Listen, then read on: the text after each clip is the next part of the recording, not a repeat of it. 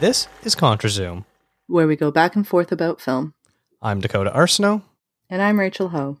On today's episode, we continue our yearly tradition of having an episode dedicated to Halloween.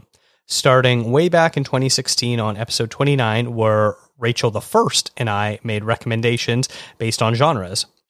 Over the years, we did more genre-based picks, a make-remake on Dracula, and one on the unholy trinity of folk horror. We are back with another great Halloween episode, but first some housekeeping and catching up to get out of the way. It's been a weird time for ContraZoom. On the previous 10 episodes dating back to mid-August, both Rachel and I were only on 2 shows together. It feels like I don't even know you anymore. So how have you been, Rachel? It's good. I'm glad that we resolved our feud. Yes. And we were able to record again together. I'm happy that we put everything to rest. Yes, the feud of you recording and me editing. It's just, I'm glad we were able to put all that to bed and that we can finally come back together and record an episode. Mm-hmm. Yes, of you and Pierre shitting on me and my movie taste. Yeah.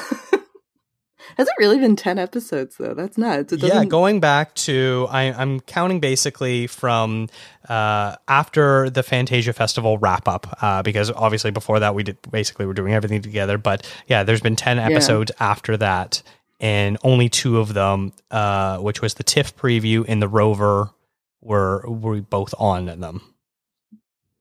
And even the Rover, we recorded that one, that was a weird one, order. We recorded that a little bit early, so...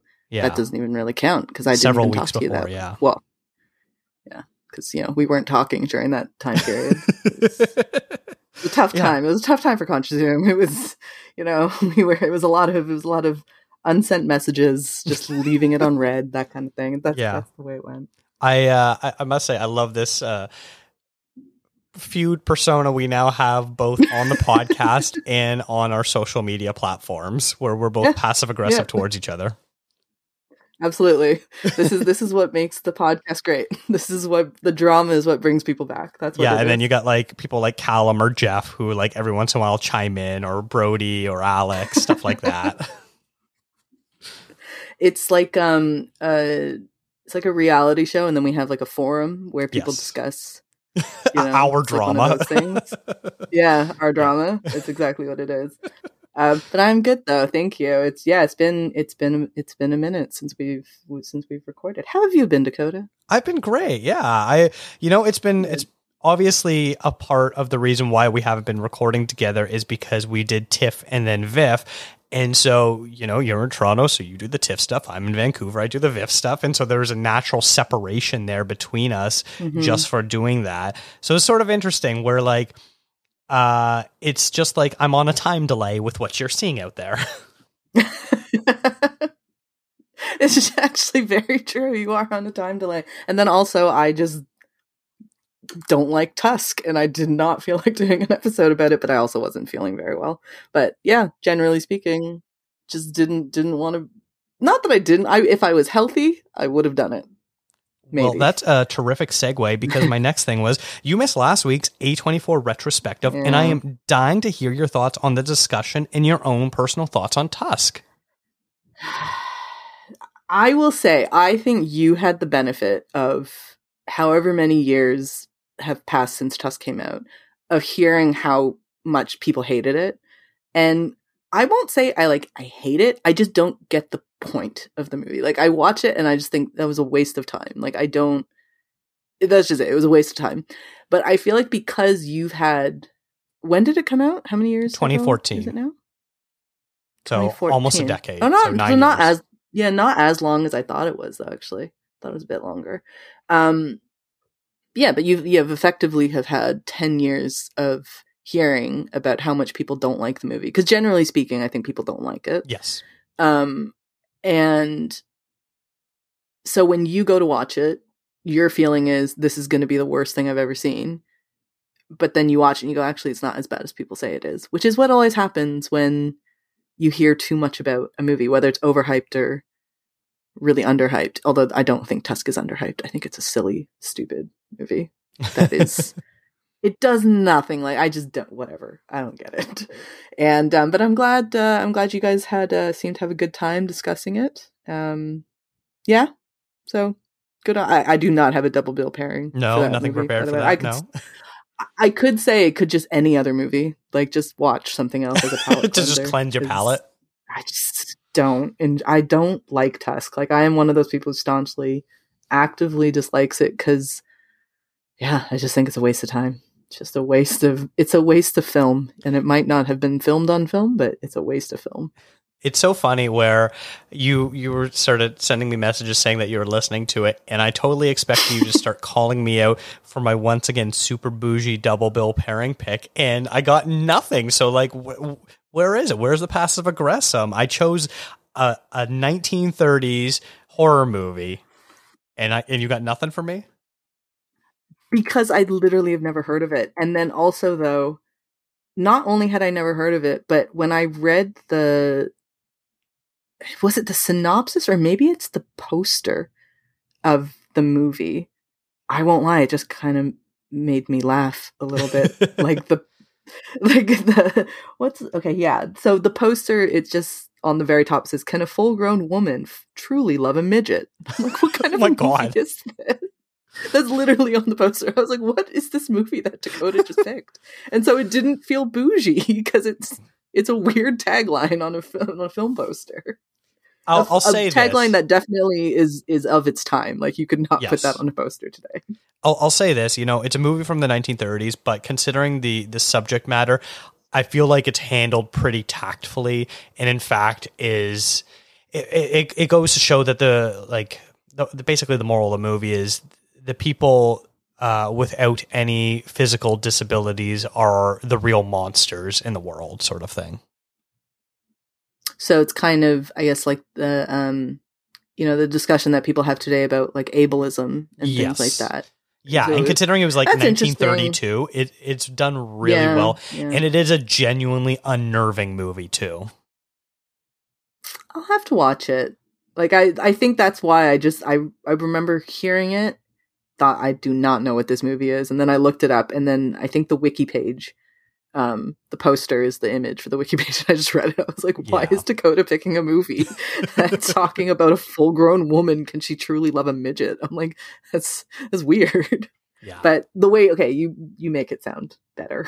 Awesome. I'll check it out one day. It sounds interesting. Yeah. Especially for the time period. You're right. Like that's really interesting. And it's the director is Todd Browning, who did the original Dracula as well. Yeah, which, hey now. What a tie-in to our current episode. But before, a little bit more housekeeping. You also have some very exciting news. You, alongside friend of the show, Alicia Mughal, and hopefully future friend of the show, Rose Ho, just launched a new site. So tell us all about it. Yeah, the three of us came together and we have a new site called The Asian Cut, CUT. And it's just a website that is going to focus exclusively on Asian-led and Asian-produced, Asian-written, directed, so on and so forth, films and TV shows as well, and potentially even plays. Like, we actually got some interest for plays, which maybe I'm going to be a theater critic. Like, that's something. Oh, now who's bougie? I know, it'd be super bougie to do that. But yeah, so we just were interested in wanting. How can I put this? We wanted to make a website that celebrated Asian film from Asia, but also Asian artists in the diaspora. So basically, like the three of us, like we grew up in the West, and that kind of creates a bit of a different discussion, different mindset than what I call the real Asian people who live in actual Asia. So yeah, we wanted to do a site that was about Asian films by Asian people who have an interest in Asian films and promoting Asian artists. And we also wanted it to be a place that we could have new and established Asian writers, film critics, film journalists who want to talk about some movies that maybe other outlets don't really want to give them the time to do because it's a smaller movie or maybe it's a very old movie or whatever. And yeah, so we just wanted to kind of build a bit of a community, and it's very new. We're still working to get content onto the website, but Alicia's got a great review of a Persian film called, I want to say, The Night. I've got an interview with Andrew Chung on there, who directed a movie called White Elephant, and it's going to be that's on CBC Gem now in Canada. Yeah, so it's a work in progress, but we're all very excited about it. So yeah, thank you for giving me that little shout out. Also, I want to point out, Rose and I have the same last name, but we are not related. I'm not going to be racist and assume that. You wondered that, didn't you? No. Don't throw me under this metaphorical racist bus. You wondered that, didn't you? I knew you did. So does this mean that you will not allow me to write an essay on Seven Samurai or Akira Kurosawa? Because I am not Asian? So the tricky thing is thing. What's the tricky about thing just how much do we want to discriminate is basically what we were talking about. But you know, I hope people do understand, like, we are looking specifically for Asian writers. And yeah, and I do get that this is a form of discrimination, and all that kind of stuff. But yeah, it's a bit complicated. It's a bit tricky to talk in those parameters about, because I do understand that it's potentially not fair, but at the same time, yeah, we had a bit of a mandate for the site that it was going to be for Asian writers who might not do it full time, who might who are just starting out, or not even wanting to do it as a career. They just want to write something, and so it's just a space for them. So that's totally why. fair. So yeah, so you as a white man can find a different website to write for. If you want to talk about Seven Samurai, go for it. Okay, you could be one of countless other white men who have been writing essays about Seven Samurai. You also wrote an article about Flower Drum. I forget what the. Oh yeah, Flower Drum Song. Flower Drum Song. Yeah, that's it. Which throws back to the very first time you were on ContraZoom, when we were talking about basically Asian American movies, and and that was one that you were referencing then. Yeah, and that essay actually came about because of that episode that we did. I had done all this research about the movie, and it was a movie that up until that point I had no idea about. And it's funny, when I put it up, like, Rose and Alicia both hadn't heard of it either. So it's one of those kind of quieter Asian films, and that's the kind of thing that we're hoping to do, is to, like, get more eyes on some of the history with Asian American films, or, like, not specifically American, but you know what I mean, like Asian diasporic. I don't think that's a word. But yeah, and we're also looking to cover, like, Asia proper, so not just East Asia, but we want to look at, like, Southeast Asia and the Pacific Islands and Central Asia, which has a really interesting film community. And like I said, Alicia did a review on a Persian movie, and of course South Asian as well, like the big Bollywood films that, I mean, we're never going to be able to write about every single Bollywood movie out there, but yeah, we want to try to make it as wide in scope for Asian film as possible. No, that's really cool. I'm very excited to see what the three of you are able to do, because I feel like this is a terrific idea, and I already have visions of, like, what you're going to be able to pull together and the type of people that are going to want to contribute to this site. I think it's going to be a pretty spectacular thing that you're building. Thank you.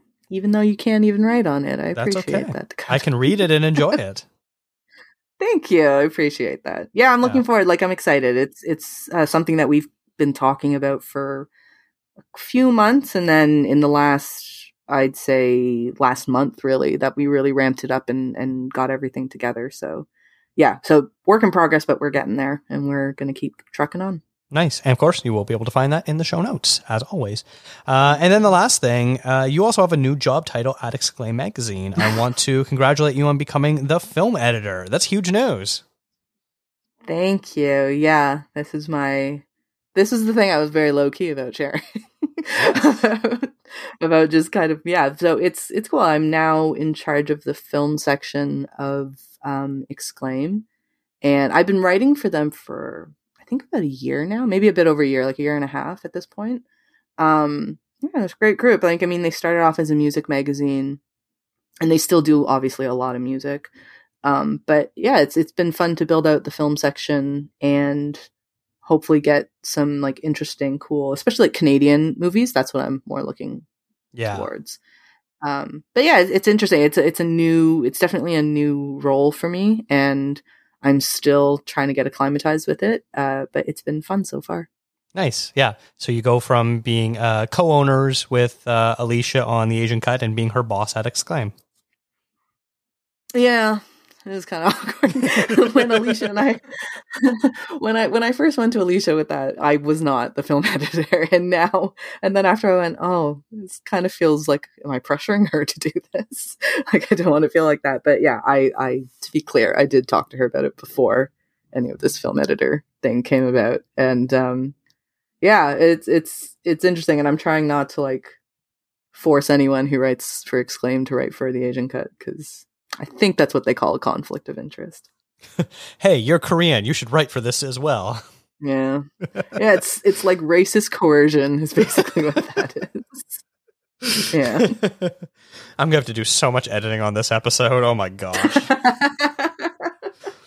to make both of us sound okay. Yes. Not too overly offensive. You know, if people listen to this podcast, it'd be canceled by now.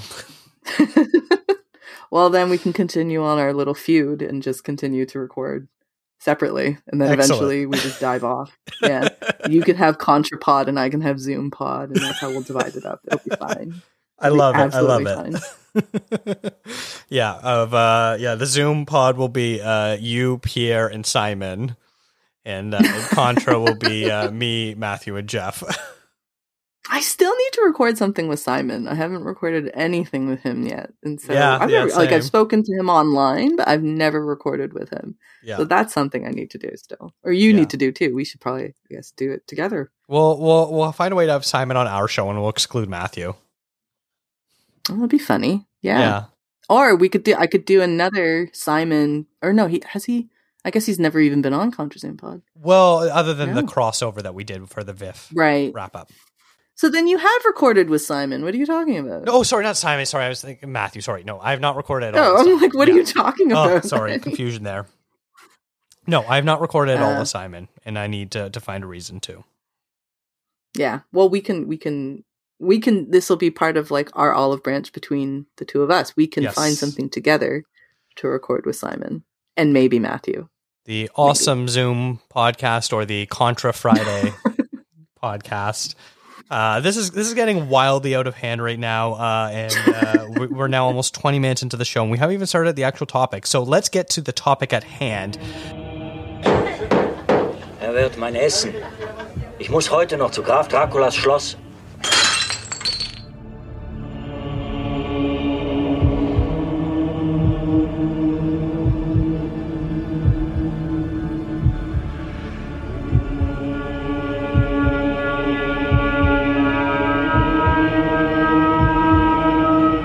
Der Fluch wird auf den Menschen lasten.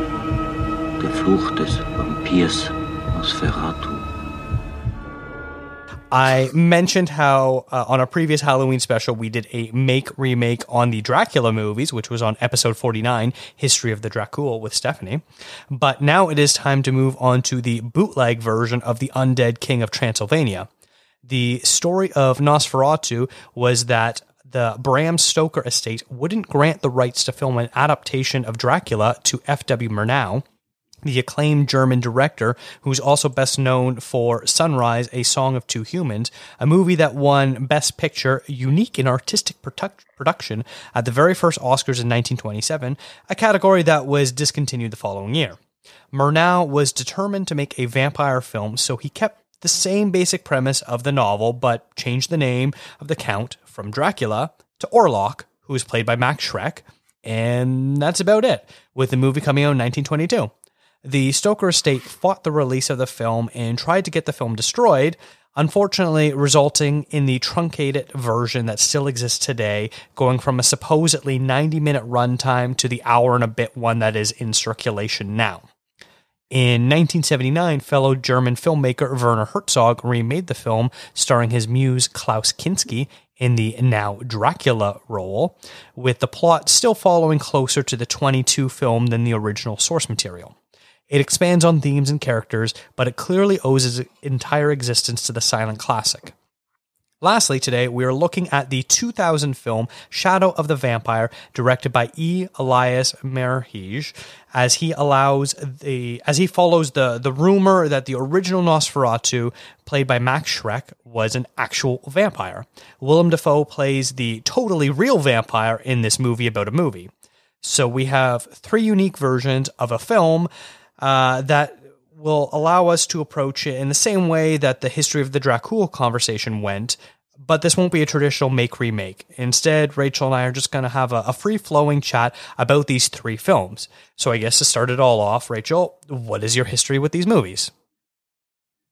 I'd never seen Nosferatu the Vampire, the Herzog version. I had not seen Shadow of the Vampire before. I didn't even know. I knew Herzog had done a version himself, and I knew there was a German version and an English version. So actually, which version did you end up seeing? I didn't even ask you that.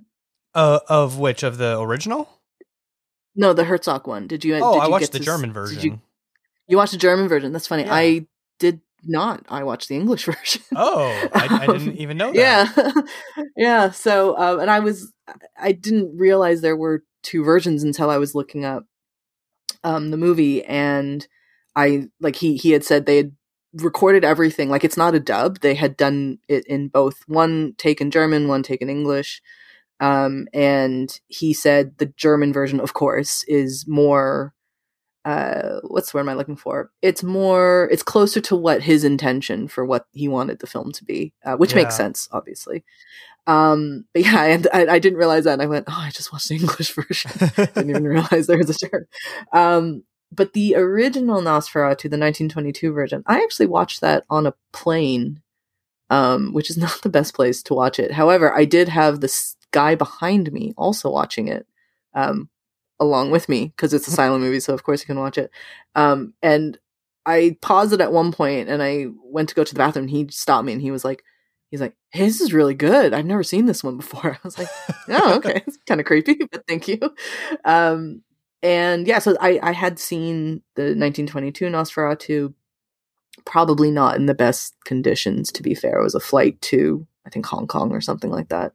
And, but the other 2, completely brand new to me. And honestly, I love all 3 of them. Like, I kind of expected maybe not to really like the Shadow of the Vampire. I thought maybe it would be a bit much. I loved it. And I know you probably have different thoughts on it. I think it's a great movie, though. So yeah, all positive, though. I love that. Like, I love when we do one of these types, like, roundup kind of episodes of a bunch of different movies. And I like all of them because it doesn't always happen. Mm-hmm.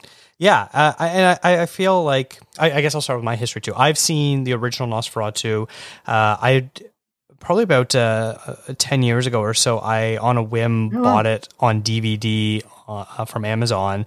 It was one of those things where I'm just like, hey, I know this is like an important movie sort of thing, and I'd read about it in different like film history books and stuff like that. So I was like, I'm kind of curious about it. So I bought it, and this is like in my, I still don't like horror movie phase where like I watch almost nothing scary in my life. And so this was like me, like, all right, this is me dipping in my toes and like starting from the beginning sort of thing. And I really liked it. Like, it's a fantastic film considering when it's made, the limitations of technology, all the sort of stuff, the fact that it's a shame because the Stoker estate tried so hard to remove from circulation this movie. The original prints do not exist anymore, so the only copies were already copies of the original negative. So it's a movie that is not in great shape. It is very grainy. There's a lot of dirt and grime on the print itself, so it's not a very especially good looking transfer. So that's a bit of a shame for film history buffs like us sort of thing. But it's still a great film. Sorry, do you find that kind of adds to the movie a little bit? Like the fact that it is imperfect, that the print is, dirty and burnt and all this kind of stuff. Like it kind of just adds to the atmosphere and the history and the context of the film itself. it sort of works for this film in particular. If it was a different film, I'd probably complain a bit more, being like, it's a shame that it's not a better quality to really appreciate the artistry. But it's not this, but it almost like has a bit of like a snuff film to it. Like we're watching something that we shouldn't be watching almost. That's interesting. I never thought about that. I wouldn't have thought of Nosferatu as a snuff film. Because I feel like, but I hadn't seen the other ones. Yeah, yes, obviously way worse than that. I had never seen the Herzog one, and I hadn't seen the latest one, the Willem Dafoe performance. But yeah, I have a fondness for the original. I really love the Herzog one because I think it did a great job of expanding on the original while still being true to it. And Shadow of the Vampire it features a really good performance by Willem Dafoe. It's so funny. Did you not find it funny? I thought it was. I found it hilarious, except for I don't think I'm supposed to find it hilarious. Oh, I think you are, though. I think that's the whole point. Like, I think that it's meant to show. I think so. I think you're meant to show. I also should say that like 2 days ago, literally 2 days before watching Shadow of the Vampire, I was listening to an NPR podcast it was one episode about method acting, and it was just talking about the history of like Stanislavski and Stella Adler and you know, all that stuff. And so, and I genuinely did not know that Shadow of the Vampire had anything to do with that. So I had listened to that. Like 2 days later, I watched this movie, and maybe that kind of added to me, because there was one line somebody goes, "He's just some Stanislavski lunatic," and I really cracked up laughing from that. It just made me laugh. But I think it's meant to be funny. Like, I think it's meant to be like ridiculous and absurd and funny. Like, that to me is, I don't know. Maybe I'm not supposed to be laughing, but I really do think it was meant to be funny like that. Well, let's backtrack a little bit and start with the first one. It's a pretty bare bones movie as far as like the plot actual goes. The basic premise of Nosferatu is, obviously, if you've seen any Dracula movie, you kind of know it, especially the more faithful adaptations. But you've got Jonathan Harker, who works for a real estate company, and his boss, who we later learn is being possessed, controlled by Count Orlok is his name, not Nosferatu, Count Orlok, who sends him to the far-off land of Transylvania to sell him a estate, basically, to move to Germany. And as he comes over to Germany, he takes a boat and basically brings with him a plague that is simultaneously both the real, like a sort of a stand-in for the Black Death plague being, you know, spread by rats, but also him killing people. They're able to chalk it up to the plague because his victims obviously have bite marks like rat victims would have, sort of thing, more or less. Rat victims. Look very different. Yeah, you know, these super villains, the rats. You know, the what rat I mean. Men. They come out, they're rat men. But that's more or less the entire plot. Is really like, it's about a guy going over to Transylvania, bringing back evil with him, who then unleashes death upon Germany, and it. Basically, Jonathan Harker's wife, Mina Harker, is the only way. She's the only one that can stop him by basically sacrificing herself. In the end, is able to kill him, and that's sort of the basic bare bones plot. And I think Nosferatu really sort of just stick to it. It's the version that they have is, I think it's like 67 minutes or something like that. So there's almost no time wasted. You sort of just get right into it. It moves along beat by beat. And I think it does a really, really good job. And there's some kind of real creepy special effects that they do. Max Schreck, who plays Nosferatu, is just absolutely terrifying, just sort of like skulking in the background with like these big imposing shadows, showing his like long fingernails and like his ears and all that sort of stuff. So they do a really great job at filming him and using a lot of shadows and a lack of light to really highlight the horror. But I really love this movie. I love the movie. I think it's kind of an interesting, it's like a bit of an interesting side discussion, I suppose, of just like loving a movie because of the history behind it and what it means and like the craft of it, because this is obviously made on a not the same budget as, like Shadow of the Vampire or Nosferatu the Vampire, and like the technology as well, obviously, is very, very different. And so what they're able to accomplish with those, what we perceive as now restrictions, but for at the time it was just reality, right? So you take all of that into consideration, and that's what makes it a great film, kind of thing. Whereas perhaps if like you just objectively looked at it in a vacuum, you'd kind of be like, oh, I still actually, I backtrack on what I just said. I think if you looked at it in a vacuum, it's still a pretty incredible piece of art.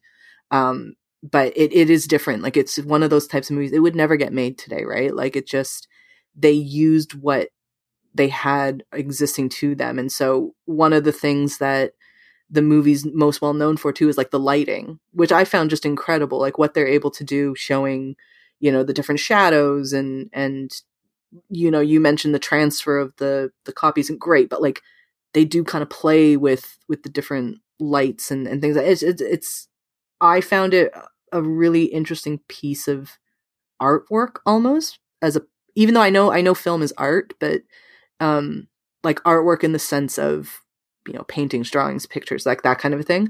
That for me is where this film falls into almost, versus filmmaking, if that makes sense. Does that make sense?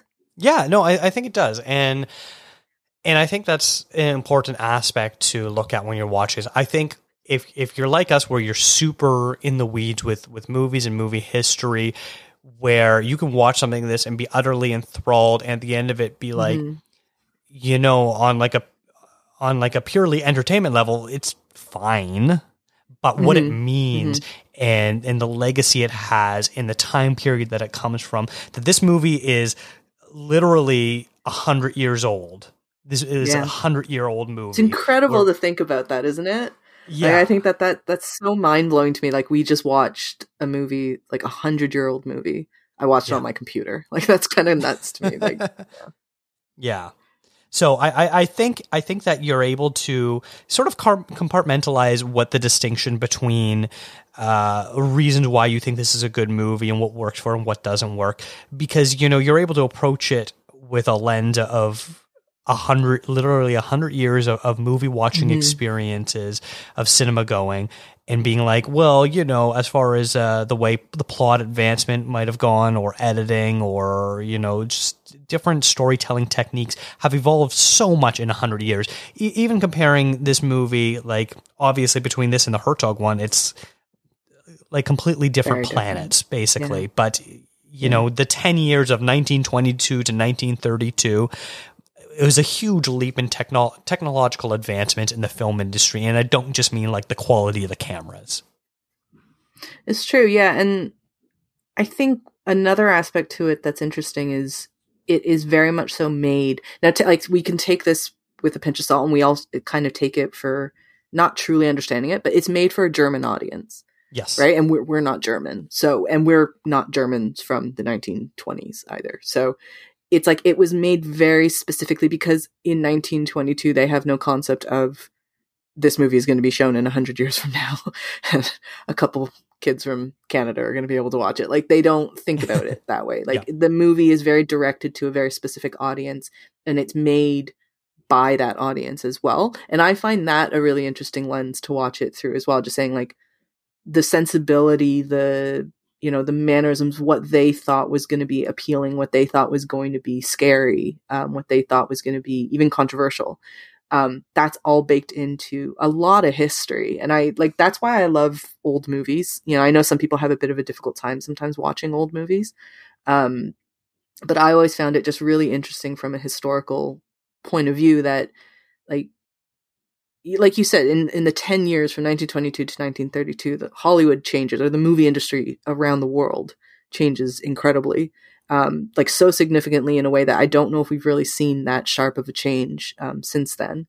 And it's very much so intertwined with just world history and the way that societies have moved on. So yeah, I love these kinds of movies for that aspect. And I think Nosferatu, to me, the most interesting about it is that it does just remind me of, like, it's moving artwork. And I know I know technically that's what movies are. They're moving pictures, they're moving art, but it's just it's in a very different way. Like I wouldn't look at like Herzog's version. I wouldn't say that is moving artwork. Like it is a moving picture, yes, of course, but it's not moving artwork. Whereas Nosferatu, to me, it's like you could make like stop motion if you wanted to, and just like grab like pictures from it, because it's all just incredibly beautiful in a very, very haunting way. Yeah. And I think that's where the movie really stands at its best, is especially whenever Orlok is on screen. Murnau did such a great job at sort of framing this as more or less, this is just like quite literally these are moving pictures. So let us create a picture first, because if you don't have the good picture first, none of the rest of that matters. And if you just look it up on IMDb and like you look at the first photos there, and like the first 3 are just stills of Max Schreck playing Orlok, and it's just so evocative of the feeling of the movie and everything that went behind it. And there's this real mystery, because you look at the Herzog and you're like, Klaus Kinski. Okay, if you've watched literally any Herzog movie from his German era, you've seen a Klaus Kinski performance. You know what that is. But there's this nice mystery behind who is this Max Schreck, which is, I guess, where Shadow of the Vampire sort of comes in. But all these characters who are playing, all the different actors who are playing these characters, we have no connection to any of them. So it's very much of like what you see on screen, that is it. That we literally can't compare it to anything else. Yeah, it's incredible. And like I'm on the IMDb page right now. And yeah, the first few pictures are great, but if you go to page 2 and then you just see like the grid of all the pictures, and you've got the blue tint and the pink tint and the yellow tint, it just looks incredible. Like from an artistic perspective, it's just such an incredible movie to me. And just like a very, very like evocative is a great word for it. Evocative piece of art that we just don't make films like that anymore, for good reason, in a sense, because they had to do this. Like, this is literally all they had to work with. They didn't have sound. They didn't have special effects. They didn't, blah, blah, blah, blah, blah, all that kind of stuff. So they did what they could with it. But it's pretty incredible where filmmaking has come from, the late 1800s to the 1920s, and then to today, like what we have. And like, we have gained a lot, obviously, but I think we've lost quite a bit as well. Yeah. It's definitely one of those things where you can't recreate it, but you sort of wish that you sort of could. It's an interesting situation. Did the version you watched, was it a tinted one? Because the one that I own is not a tinted one. Yeah, mine's tinted. Okay. Oh, yours is. Yeah. Mine is. It's more true to the original. When they released it, it was not tinted, but all the because most of the movie takes place at night, because vampires only come out at night. Everything was shot in black and white, and to make it so that they could see it on screen, everything is very brightly lit. So they kept being like, and later that night or last night this happened. It is like these hugely brightly lit scenes, because they had to overcompensate because they were shooting at night still. So they had to re-release it later where they were tinting it. And so all the night scenes were tinted blue and all the day scenes were tinted like yellowish or like sepia-ish. Yeah. It looks so cool though, I have to say, even if it's not the original. Like I love the color tinting on it, because I just think it adds to that, like, because they call it German impressionism. Expressionist, yeah. Expressionist, that's it. It just kind of adds to that idea. I don't know why. Like I don't know much about art. I'm not an arting kind of person. But yeah, like these little things that it makes me interested in art. It makes me want to like understand, art history a little bit better. Yeah, it's really cool. And of course, if anyone has seen this and is a fan of it, you'd also like a movie like The Cabinet of Dr. Caligari, which sort of takes that expressionist to the next level with like literally painted sets and painted shadows and stuff like that. But there's a very clear influence between Nosferatu and Dr. Caligari, especially since it's both German Impressionism, where two of the foremost directors of that era. Which one do you prefer? Probably Caligari, just because I think Same. it's a bit more plot heavy, and I also really love the visual style. Yeah, same. I'd agree with you. Both accounts. See? Agreeing with each Excellent. other. Look at that. Oh, agreeing with each other. Now we're going to probably agree with each other a little bit more because we're going to talk about the Werner Herzog one. Would you agree that for me, it almost felt like, it's not the first time we've heard of, quote unquote, shot for shot remakes. I really feel that Nosferatu the Vampire, the Werner Herzog version from 1979, he really does his best to almost shot for shot remake what he can to recreate the energy, and then just sort of fills out the edges a bit more. Would you sort of agree with that statement? Yeah, and I do think he puts like a Herzog kind of, not a spin, because you're right, it's very, very faithful, but his fingerprint is definitely on this movie as well. And I always find it really impressive when you're making a remake of a film to be able to do that, like to be incredibly faithful to the original, but still somehow like in little bits, like you said, like filling out the edges in those edge fillingness stuff. Herzog, like that's where he puts his DNA into the movie, and then it just kind of permeates throughout the whole film, and it becomes undeniably, to me anyways, a Herzog film.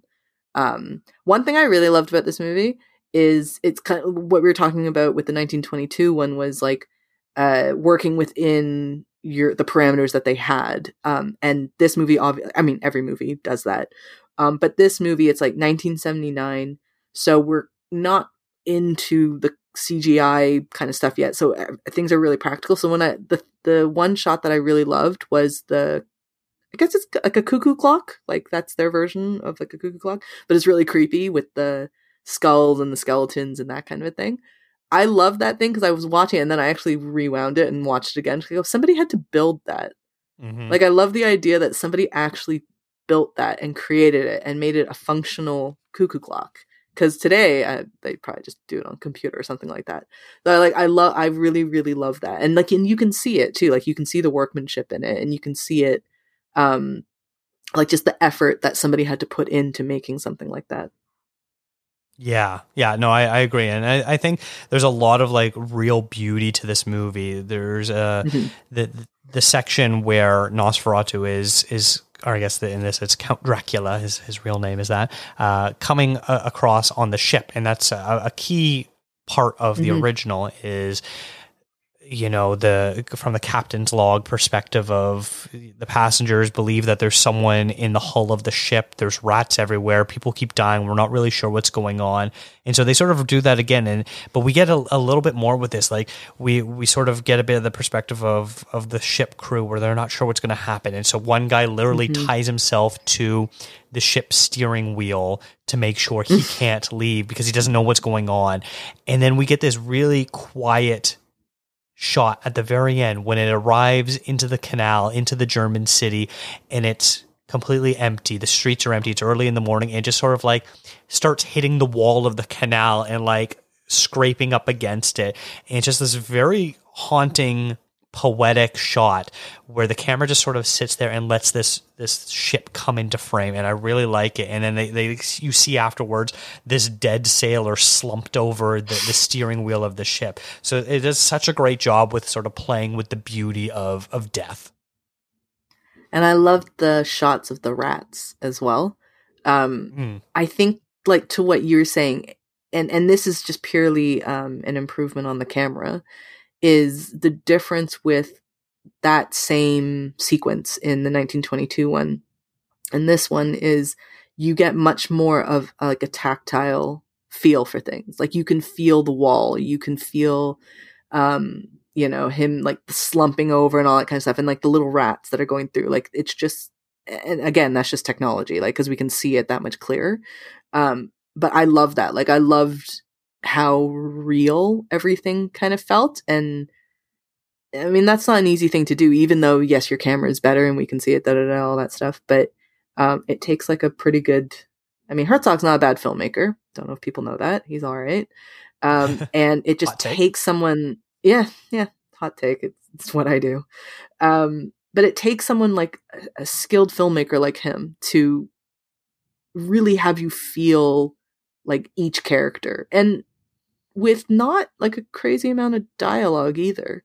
Which I always find really impressive, because we've talked about this many times on the podcast before, of like, we both prefer that whole, show don't tell kind of thing. Mm-hmm.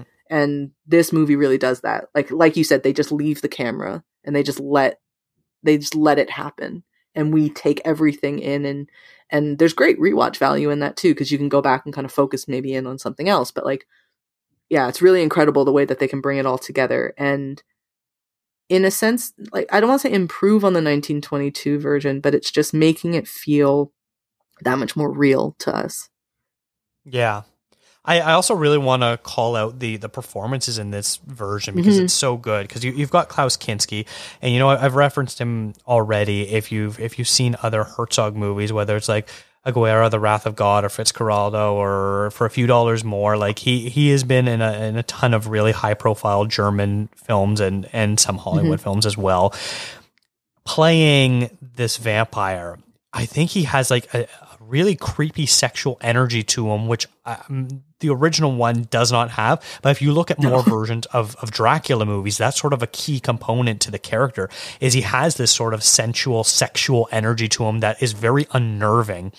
And we get all these shots of him where he's wearing like an all black cloak, and they're doing such a good job with the lighting where it's basically like a spotlight on his face. So he basically looks like a disembodied head, where all you sort of see is this like creepy pointy ears and his sharp fangs and his like hook nose and all this sort of stuff. And it's just very unnerving watching him, because you see him like standing up against a brick wall, but you can't see anything. All you see is his face. And it's just so unnatural to look at, because he's painted so white, and he does such a great job with this character. And then you've got Bruno Ganz, who's Jonathan Harker, who is also like a legendary actor in his own right. Most people probably know him as for playing Hitler in the movie Downfall. But he's so good, especially, I don't want to spoil the ending of this, but the movie goes basically ends where the first Nosferatu ends, but then it like goes on for an additional like 10 minutes. And it's just that little extra little bit character development that kind of brings a lot more horror to the movie, in my opinion. We won't get into it. I love the ending of this one. Like, I absolutely love it. I love that little, and it almost seems like an obvious ending, but it's kind of not at the same time. Like, I love it. Like, it's not necessarily like, I guess it's kind of a twist, or it's like a reveal, but it really is it's very well done. Cause like the ending is probably the hardest part for a movie sometimes, like just to tie everything together.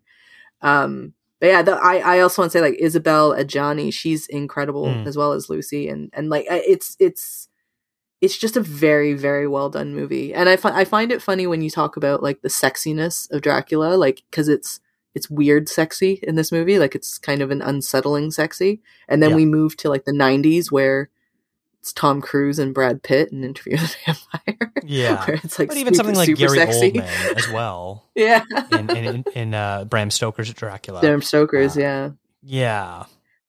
But it's interesting the way that goes through. But yeah, I completely agree with you. I think that this movie, it's really, really well done from the filmmaking perspective and the performances as well. And Klaus Kinski, actually, I'm not as familiar with him as you are. Like, I recognize him. I've seen him in maybe a couple things, but I should probably go in and watch more of his stuff. Well, he did like a dozen movies with Herzog. Like, they did everything together, even though they reportedly hated each other, because Kinski's absolutely balls to the wall insane, and the only person that rivals him for insanity is Herzog. Yeah, maybe it's like they hated each other, but it's like besties who they're frenemies. That's what it is. They're the original frenemies. I read that how Herzog got the performance out of Kinski that he wanted, because Kinski's very known for being like this over the top scenery chewing, where he's always wants to be yelling and sort of insane. So what he would do is, before he was they were ready to shoot their scene, he would get into a big blow up with him where they would be yelling and screaming at each other for 10, 15 minutes about how they want the scene to go. And then he'd be like, okay, now we're ready to film. And then by that point, Kinski was exhausted from arguing with him. And so he gives this very subtle, restrained, creepy performance. And that's what he wanted. That's funny. That's really funny. Yeah, I gotta watch more of their stuff. Like I haven't seen enough of their collaborations. Yeah, I've only seen Aguirre, The Wrath of God, and that's a really good one where he's sort of this like insane conquistador who is like willing to doom his entire crew just for a chance of glory for himself. Interesting. And then the last performance I want to shout out is Roland Topar, who plays the Renfield character, which is Jonathan Harker's boss at we'll call it a real estate company, who goes insane, and he has this like manic little laugh, and he gets imprisoned, and like he's like just doing this like really creepy, unnatural like hee hee hee hee sort of laughter, and it's just like, what is wrong with this guy? But it works. It's very creepy and unnerving. Der Meister ist hier.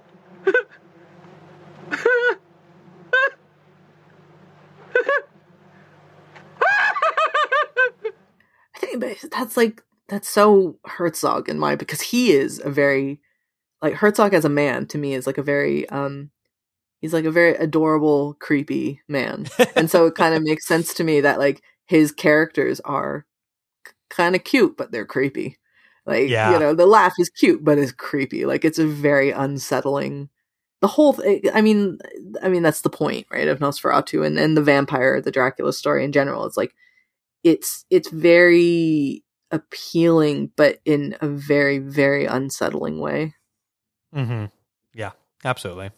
All right, let's move on to the last one, and then we can kind of connect any dots we see fit, and that's Shadow of the Vampire. So, as I said at the beginning, it is basically a movie about a movie. So there was a rumor that Max Schreck, who plays Count Orlok, was actually a vampire. His performance was that good, people were convinced he was a literal vampire, and so they decided to make a movie. Well, what if that was true? What would that look like? And obviously, if you, with the benefit of the internet now, you can see that Max Schreck was a very decorated theater performer. He acted in movies both before and after Nosferatu. Like, he was just a well-respected veteran of the German industry. And so we know that's fake. So you sort of go into this movie being like, all right, we're going on a whim and a bit of a supposition here of how this all sort of works out. But it's basically the Willem Dafoe show of chewing the scenery. And apparently because of this is why he got cast as Green Goblin in the Spider-Man movies. So take that as you will. I didn't know that. That makes sense, I guess. Yeah. I think he's in, there's nobody else that could have been Green Goblin. Like, anyways, we're not talking about Green Goblin. But it's funny you say that he's the one chewing the scenery. To me, it's John Malkovich, who's just, I mean, that's John Malkovich, generally speaking. This is the way he is. Like, he's nuts. He's crazy. But I really love this movie. I just thought it was so fun. And you said to me, like, you were like, it's a very 90s movie, and I would agree with that. Maybe that's why I like it so much, because I do enjoy the 90s style of film. But there's just something, there's such a, like, a, you know, I had mentioned it before. I had spoken, or I had been listening to that podcast about method acting, and it's like such a bonkers kind of concept, and it does take acting to be maybe a bit self-important and, you know, whatever, and all that kind of, like, all the stereotypes that people want to throw at actors and things like that. And I just love how this movie takes all of that into, like, it's basically a satire of method acting and filmmaking in general, but then you wrap it up and be like, oh no, he's actually, in this case, he's actually a vampire. Like, it is real. Like, he is genuinely a vampire. But at the beginning, so again, I didn't know anything about it. So at the beginning, I genuinely thought he was just like a method actor. And I was like, he's so funny, because like he was just like reading the thing, and I'm like, this guy, he's like so deep into it. And then all of a sudden he gets thrown like, okay, read this thing. And then he's like, wait, hold on. Like, what am I reading here? And it just made me laugh. I really enjoyed it. I thought it was really funny. Maybe it's our sense of humors are differing here.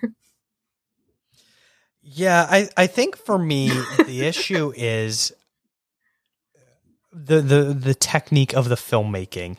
So I found that this was not dense enough of a plot movie where you basically, you jump right in. They're already filming this movie, and it's literally just takes place over a few weeks or however long the shooting was of the original Nosferatu, and that's it. We don't really get any sort of backstory. We see nothing outside of what's going on the set, and that inherently isn't wrong. The issue is I don't think that there's enough there to really drive the plot, so it just sort of left me wanting a bit more. And then there is, I wish there was a little bit more ambiguity about whether or not Dafoe was actually a vampire, because I think they do a good enough job a lot of the time of creating doubt. You know, there's stuff about like the actress who is playing Greta Schroeder, who's played by Catherine McCormick, who is a opioid addict, where she's clearly taking some sort of heroin or morphine. I can't remember exactly. Laudanum, I think, is what they were calling it. And I think they do a really good job of sort of playing up the, you know, this idea of she's going through withdrawal, she's an addict, so you can't really trust her perspective of what she's seeing. And I thought that they were going to sort of play that up a little bit more. And then the idea of the method acting, I really like that idea, and I think they could have played that up a bit more to make it seem more realistic. Like, I really wished that it wasn't revealed that he was a vampire until the final attack on Greta, basically, where it's sort of, it almost could have been an interesting allegory. I know this is about 20 years prior to the Me Too movement, but he keeps talking about how the only payment that he wants is that he wants Greta. And that he was going to have her. And I thought that they were making an interesting allusion to the way female actors are treated by the film community, where they are just a commodity. And I thought that was sort of an interesting idea that they were exploring, but it turns out that they weren't really exploring that at all. So I don't know. I liked it. I thought the performances Malkovich was very good. I thought Willem Dafoe was a little too much at some points, but still I thought overall was very good. I thought Eddie Izzard was wildly miscast in this movie. But yeah, like it's a fine enough movie for me. But do you think that what I'm saying there, does that, like, did you feel any of that, or am I sort of off base?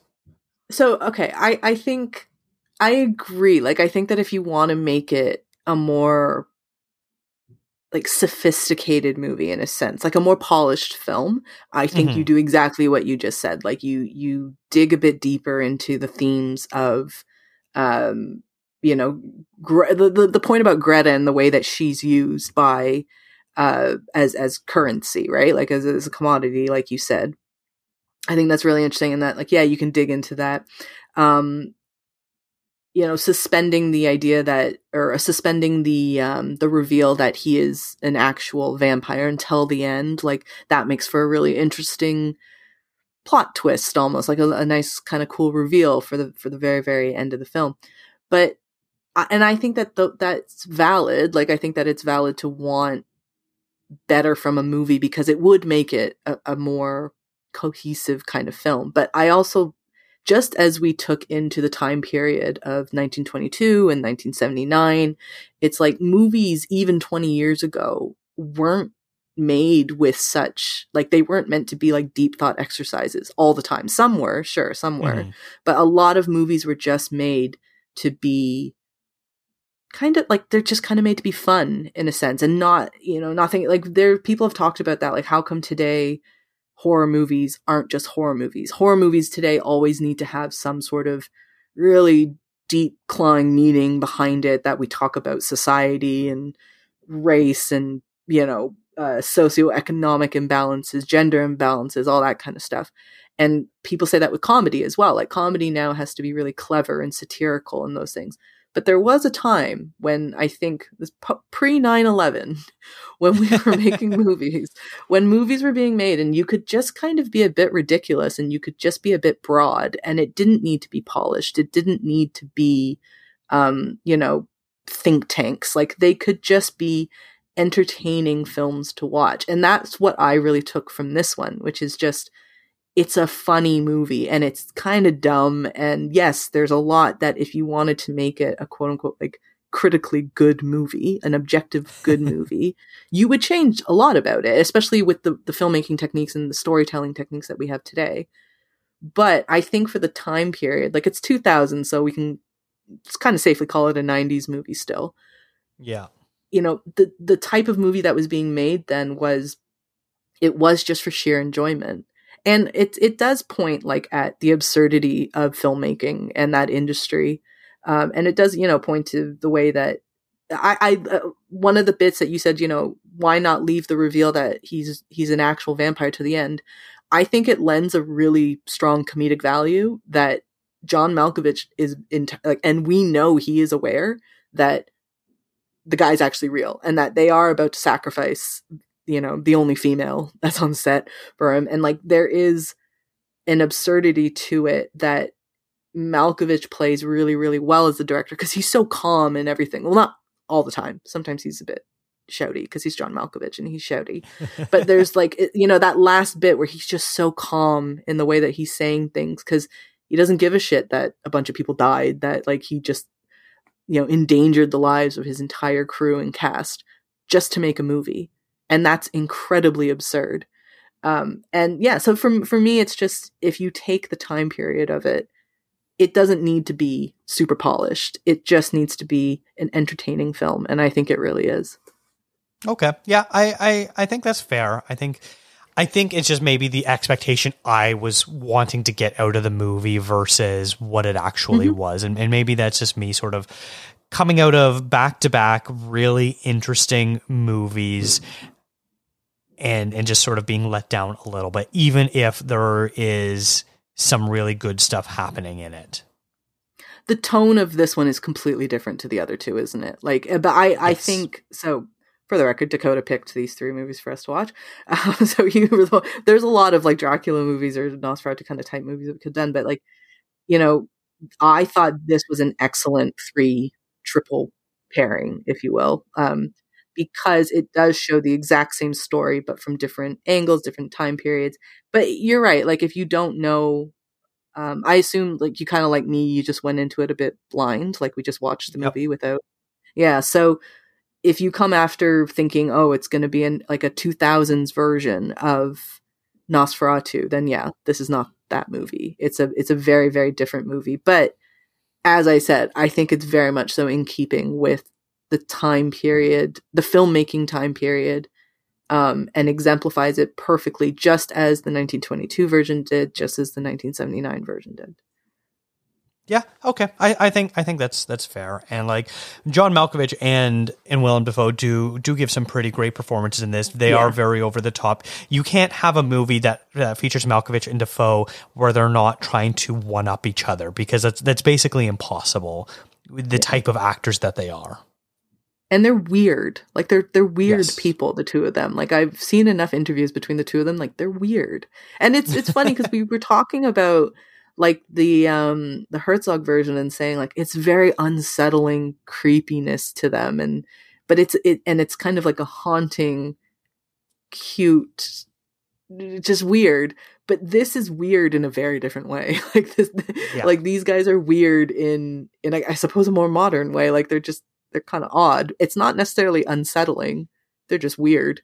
And I love that. I will say the accents, like, because they were all trying to do German. Oh my god, those were terrible. I will say it was really, really bad. It was really bad. Willem Dafoe's I thought was fine. Cary Elwes. How did you say his last name actually? Elwes. Yeah, Cary Elwes. I think it is Elwes. Yeah, I never knew how to say that. His accent is atrocious. I love him dearly. Like he's been a part of some really, really great movies that I adore, but his German accent was absolutely atrocious, to the point that I thought that he was still supposed to be British, because he is actually British in real life. But I thought he was kind of British, but like a little off British. I shouldn't say off British, like just maybe a bit of a regional, like a regional dialect. And then I was like, oh no, I think he's trying to do like a German accent. His character's name was Fritz Wagner. I don't think you can get a more German name than that. like just like from Birmingham or something like that. Like, And Eddie Izzard basically didn't try doing an accent No, at all. he Just sort of didn't. kept his British accent and just made it a bit softer, which all that is sort of like combined, where you have Udo Kier, who's a legendary German actor, have a pretty big part in this movie and be like the only real German. And I'm sure he was probably just like biting his tongue the entire movie of like, oh my God, these people all sound ridiculous. But also, like, again, I think it just adds to this idea of like, it's a ridiculous movie. Like, it's an absurd movie, but I think that's the point. Like, I really do think that's the point, and that it's not meant to be taken that seriously. Like, you know, I mean, we've seen, what was that movie with Tom Cruise? Valkyrie? I think it's just called Valkyrie, right? Oh, yeah. And he plays a German, and at the beginning, the movie starts off with like someone's reading a letter in German, and then all of a sudden Tom Cruise's American accent just comes through. And that is supposed to be a serious movie. Like, that is genuinely supposed to be a very serious, very like, you know, dramatic film. And in those instances, I'm always like, what the hell is this? So weird. But in this type of movie where it is just weird and it is just out there, I don't mind it. Like, I'm not that pulled away by the fact that they have silly accents. Like, we could probably do better German accents. Not that I'm saying we should try, but I'm just saying. Yes, we need Matthew here to do that. Yeah. When you were watching it, I swore that the guy playing the cameraman was Alan Rickman, and was trying to figure out. I'm like, is that Alan Rickman? I didn't see his name in the opening credits. And Stephanie was like, I think it kind of looks like him. I was like, no, that has to be Alan Rickman. And so I'm like pulling up IMDb and I'm scrolling through and being like, is he uncredited? What's going on here? And then like, I couldn't figure it out. And finally I was like, okay, I need to go basically person by person to figure out who this person is. And it's an actor named Ronan Vibert. And you look at him and he looks identical to Alan Rickman. Identical. Look him up. I swear. Ronan Vibert. I know. I had literally the exact same thought process as you. When he first came on, I went, I didn't know Alan Rickman was in this movie. I said, that's interesting. Then he spoke and I kind of went, is that Alan Rickman though? Because it doesn't, because Alan Rickman had like an incredibly distinct voice. And I was like, yes. Is it? But then also kind of what we were talking about, really bad German accent. So I go, is Alan Rickman just doing like a shitty German accent? Maybe that's what he's doing. Is he doing his Hans Gruber accent again? Oh God! Oh right, I forgot he did that. He has done his German, yeah, you're right. But it was just like, and it was much better than anything in this movie. It's very, very true, and it still wasn't a good accent. No, but I literally went through the exact same, and I pulled up the wiki because I'm a wiki girl. I'm not too much of an IMDb girl, and I went through each person, and I was like, okay, and I even actors who I knew who they were, I still double checked it because I'm like, who is this? Because I'm like, is this John Malkovich? Because I was like, there is something weird going on here. I'm like, that has to be Alan Rickman, but who is this man? And then I came across and I looked him up too, and I go, wow, he really does look like Alan Rickman, but not. And he's British too. Yeah, it's so strange. It's very, very strange. But I said this to you on when I was messaging you about it, but the movie poster on Wiki, speaking of thinking somebody was in the movie and they weren't, I genuinely thought John Travolta was in this movie. Because when I looked up the movies, I just wanted to make sure that I was pulling the right films. And so I looked up the Wiki on it, and I see the movie poster on Wiki. And there's two men. There's one big face and then Nosferatu. And the big face, I really thought that was John Travolta. And so in my head, I went, oh, John Travolta did a vampire movie. That's interesting. And so when I was watching the movie, and it's going through, and I go, I'm 30 minutes into this. And I was like, where's John Travolta at? I was like, Johnny T. I was not even in this movie. And then even still, I'm looking at the movie poster now. I can accept that that's meant to be John Malkovich. It does not look like John Malkovich. It doesn't. It really reminds me of a movie poster that John Travolta did have where they made his eyes super, super blue. And I don't know what movie that is, but it looks like John Travolta. And so it was one of those things watching this movie of, one, I thought John Travolta was coming in, and then two, I thought Alan Rickman was in it. And I go, wow, this is a crazy movie. The 90s were a wild time, weren't they? Just John Travolta and you got all these people in it. And then, John Travolta never shows up. for anybody wondering, he is not in this movie. There's no John Travolta. Doesn't it look like him though? Like, it sort of does, like a sort of a slimmer face, because John Travolta has a very round head. He does, like the way it's cropped. You can imagine it. I thought it was John Travolta. I was kind of disappointed. I was like, oh, there's no John Travolta in this. The last thing I sort of want to talk about for this movie is the director, E. Elias Merigi, or however you say his name.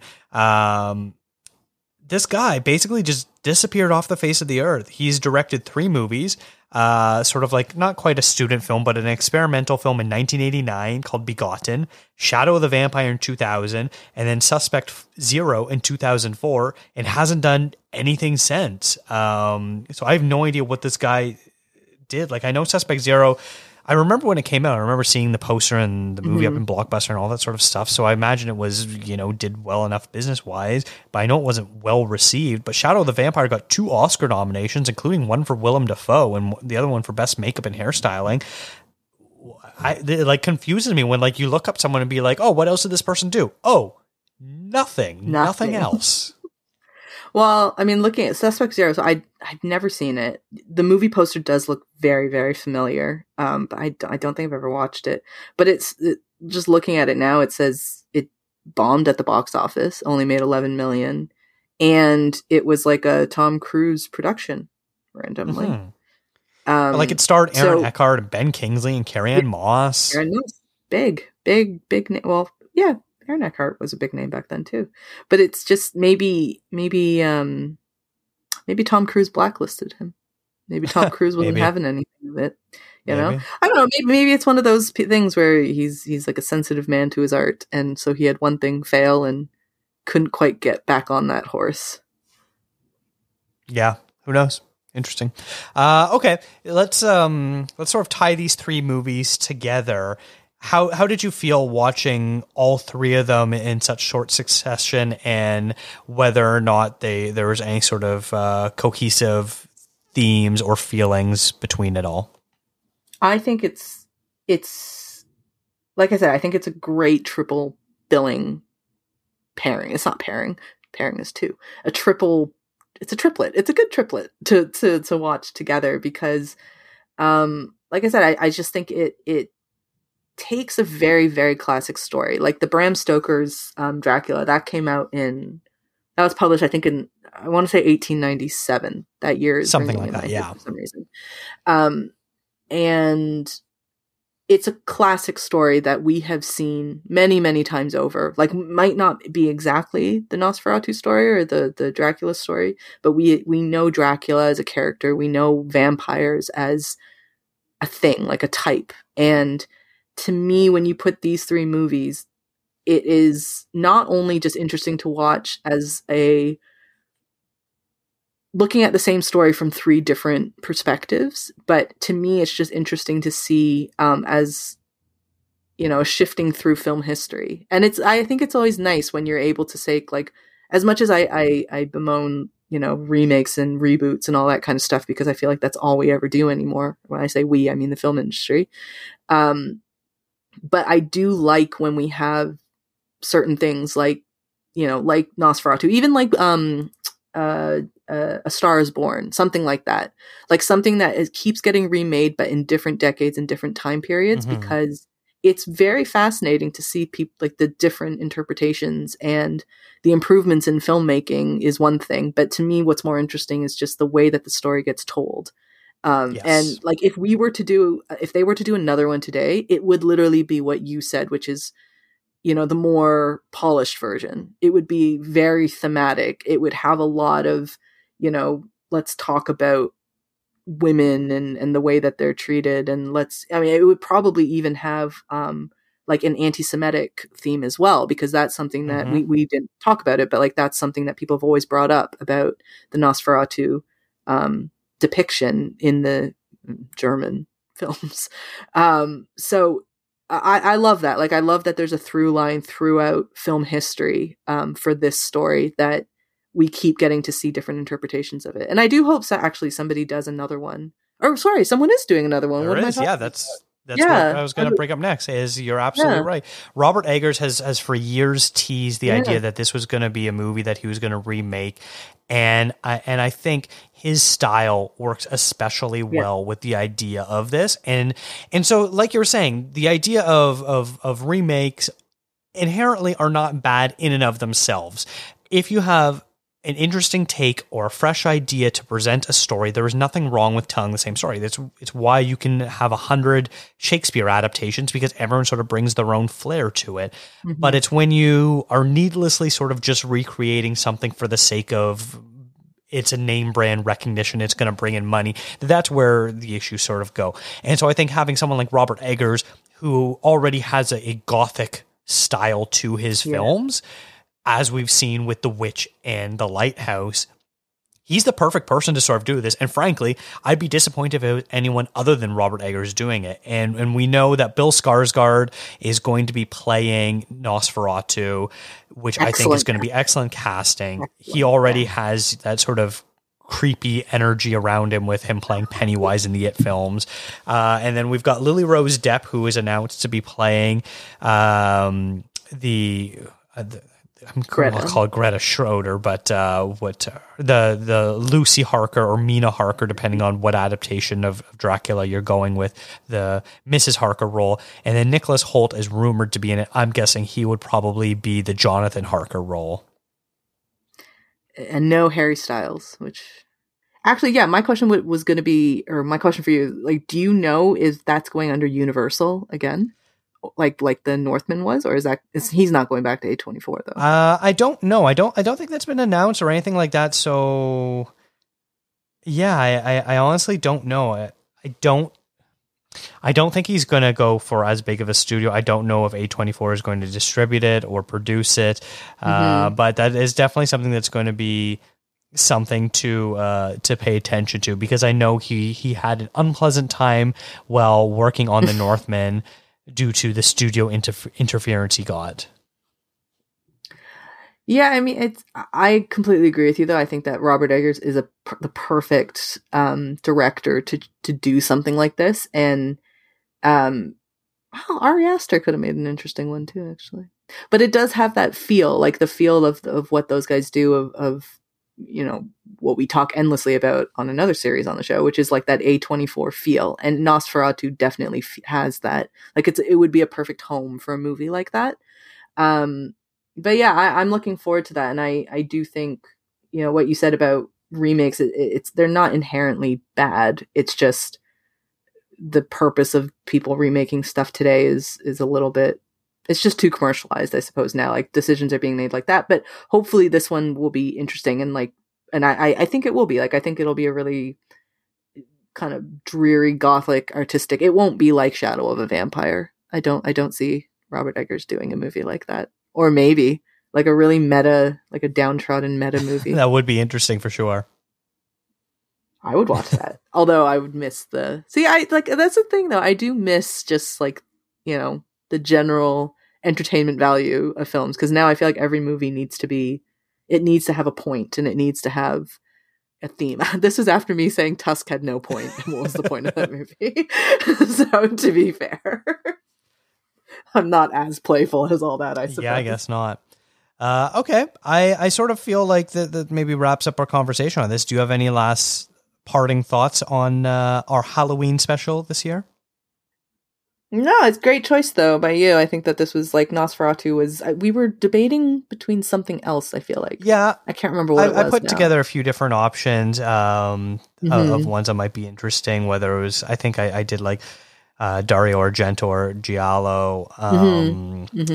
The first of long running franchises, so stuff like Nightmare on Elm Street, Friday the 13th, all that sort of stuff, where just sort of looking at the originals and seeing how they stand up. But yeah, I really like this idea. I know it's similar to when I did the Dracula episode, which I'll link to that in the show notes in case people want to check that out.